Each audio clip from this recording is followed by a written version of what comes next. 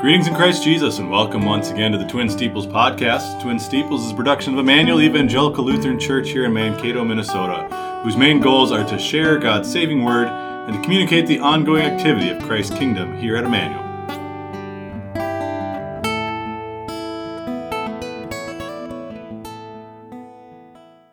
Thank you for joining us today. Today is Wednesday, February 7th, 2024. I'm joined today by Mr. Matthew Kranz. How are you doing today, Mr. Kranz? I'm good. How about you? Good. Hey, I heard you got a call recently. Sure did. Yeah. Yep, 5th and 6th grade in Eau Claire at Messiah Lutheran. So, starting that deliberation, any thoughts and prayers would be welcome. Feel free to reach out to anybody who's listening or has any thoughts to share. Yeah, I certainly encourage any listeners to reach out to Mr. Kranz.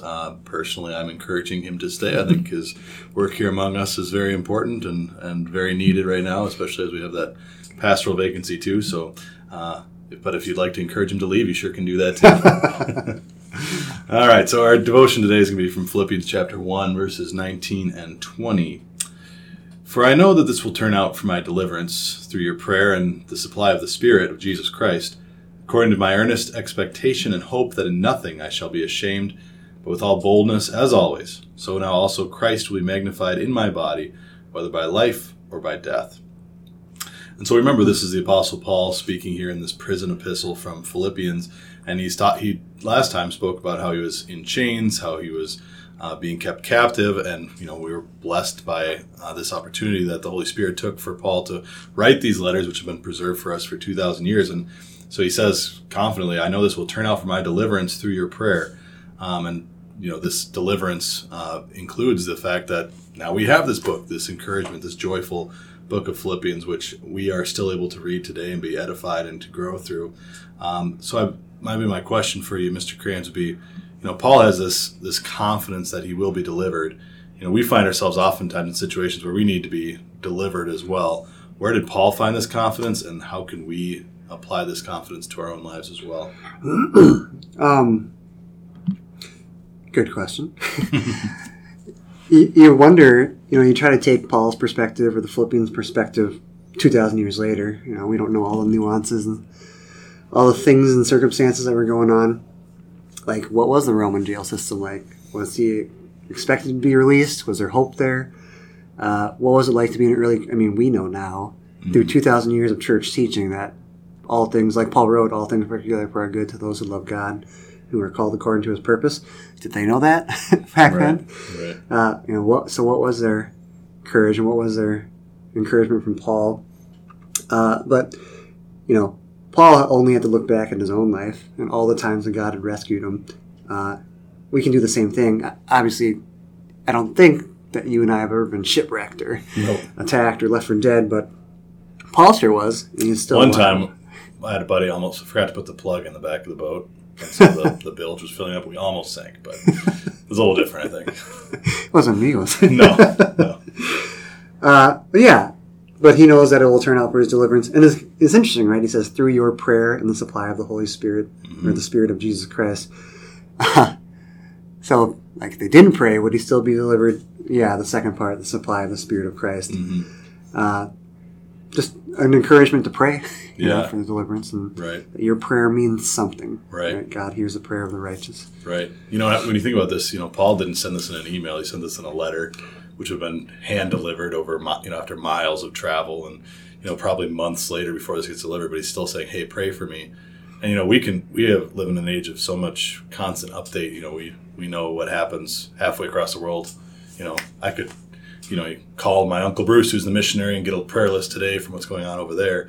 But Paul, it was, by the time these prayers got to him, the prayers might have been answered already, or, the prayers might have needed something completely different, but still we're praying for one another. And I think that's a really important point. As Christians, God calls for us to lift up our holy hands everywhere, to reach out to him in prayer for our fellow brothers and sisters in Christ, that he would supply the Holy Spirit. And again, verse 20 then, it's that in nothing I might be ashamed. So he's saying, pray for me that I might stand up for the truth, with boldness. That's my expectation for myself, is that I will stand before, eventually he went before Caesar. He appealed to Caesar. So way back in Acts 9, when Saul was stopped on the road to Damascus, God told Ananias he's going to speak for me before the Jews and before kings and before the Gentiles. And comes to, that prophecy came to fruition. He went before Caesar, and God willing, he spoke with his earnest expectation of boldness that I will proclaim Christ. And he said that way Christ would be magnified in my body, whether by life or by death. So no matter what Caesar might decide, even if Caesar decides to throw me to the lions, I want to give all glory and honor to Christ and not be ashamed of the truth that I am here to proclaim. And it reminds me of that Romans passage, I'm not ashamed of the gospel of Christ, for it is the power of God unto salvation. And this should be our prayer for each other too, is, Lord, give me boldness. Don't let me be ashamed to, speak your name, to share the good news of Jesus, to talk to others about Christ. That should be our expectation for ourselves. That should be our hope for ourselves. And it should also be our prayer for one another, that all of us can stand up with boldness and proclaim the name of Christ, whether we're doing it to our neighbor on the street, whether we're doing it to our friends and family as we have opportunity, or whether we're witnessing before kings and Caesars and whoever we have the chance to. Let's proclaim Christ boldly to all, because that's what God has set us in this world to do. One thing that, when you think about Paul, like, oh yeah, Paul, of course, he's bold and earnest and hopeful. But Christ, God talks about faith and what it is, even though faith is small as a mustard seed. Mm-hmm. And even if you have a small faith, even if you don't feel like you are the same level, quote unquote, Christian as Paul, you can still have earnest expectations. You can still have that hope. Even if it's the back of your head, you know it, because the Spirit is the one who supplies that, supplies your deliverance, supplies your boldness, and He's the one who magnifies you, no matter what you do in your life and death, as long as it's to His glory. And yeah, I guess that'd be an encouragement too. Like, I don't always feel like a great Christian. Mm-hmm. Like I'm worthy or able to speak in front of Caesars or kings or presidents or whatever. Yeah. But it's not you. It's the Spirit, and that's what Paul, that section that he just goes right out and mentions it. That's how Christ will be magnified in your body. Mm-hmm. The supply of the Spirit of Jesus Christ. Yep. And he's going to go on next week. We'll talk more about this whole life or death or which is better. And it's an encouragement no matter what happens in our lives, that God is with us and that He will bless us. Let's pray. Lord Heavenly Father, we thank You for the great gift of Your Son, Jesus Christ. We pray that You would allow Your name to be glorified through our lives. Help us not to be ashamed as we proclaim the gospel message, but give us an earnest expectation and hope that we may, in boldness, proclaim the good news of You who called us out of darkness into Your marvelous light. Bless us as we walk as children of the light, reflecting Your great glory in our lives. We pray these things in Your saving name. Amen. As far as weekly updates and reminders this week, we have a special weekend service coming up, another lay service. This weekend, Mr. William Rucker will be leading us through a Bible study. He'll be looking at the book of Jonah. And then Mr. Michael Wheaton will be doing the liturgical part of our service, and Mr. Bob Heller will be preaching the sermon. So we look forward to hearing God's word from a few different voices than we're used to, confident that the Holy Spirit will work through them and in the hearts of our people. A week from today is our Ash Wednesday service beginning February 14th. This year we're going to be considering the theme, Who Was Seeking Our Savior's Death? And the first week, which will begin next week, we'll be considering all humanity, how really each of us, because of our sin, was seeking to put our Savior to death, was seeking for the punishment of sin.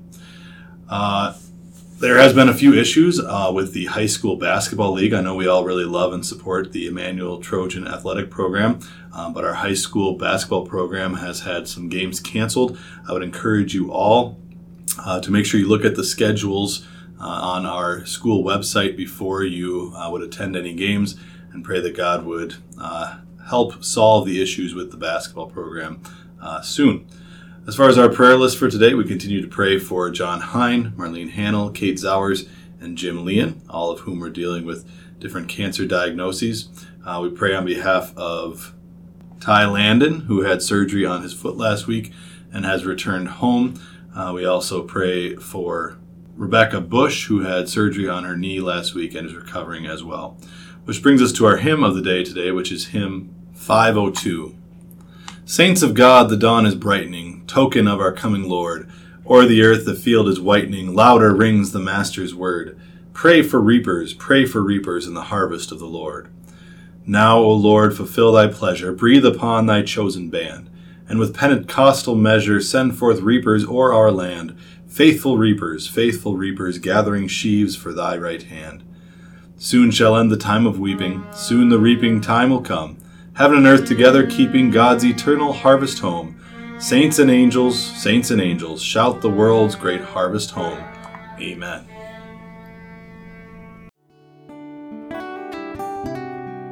Thank you for joining us on the Twin Steeples podcast. Once again, Twin Steeples is a production of Emmanuel Evangelical Lutheran Church here in Mankato, Minnesota. For more information about the ongoing activity here, we'd invite you to check out our website, emmanuelmankato.org. Until next time, may God bless and keep you, and may you always remember, Emmanuel, God is with you.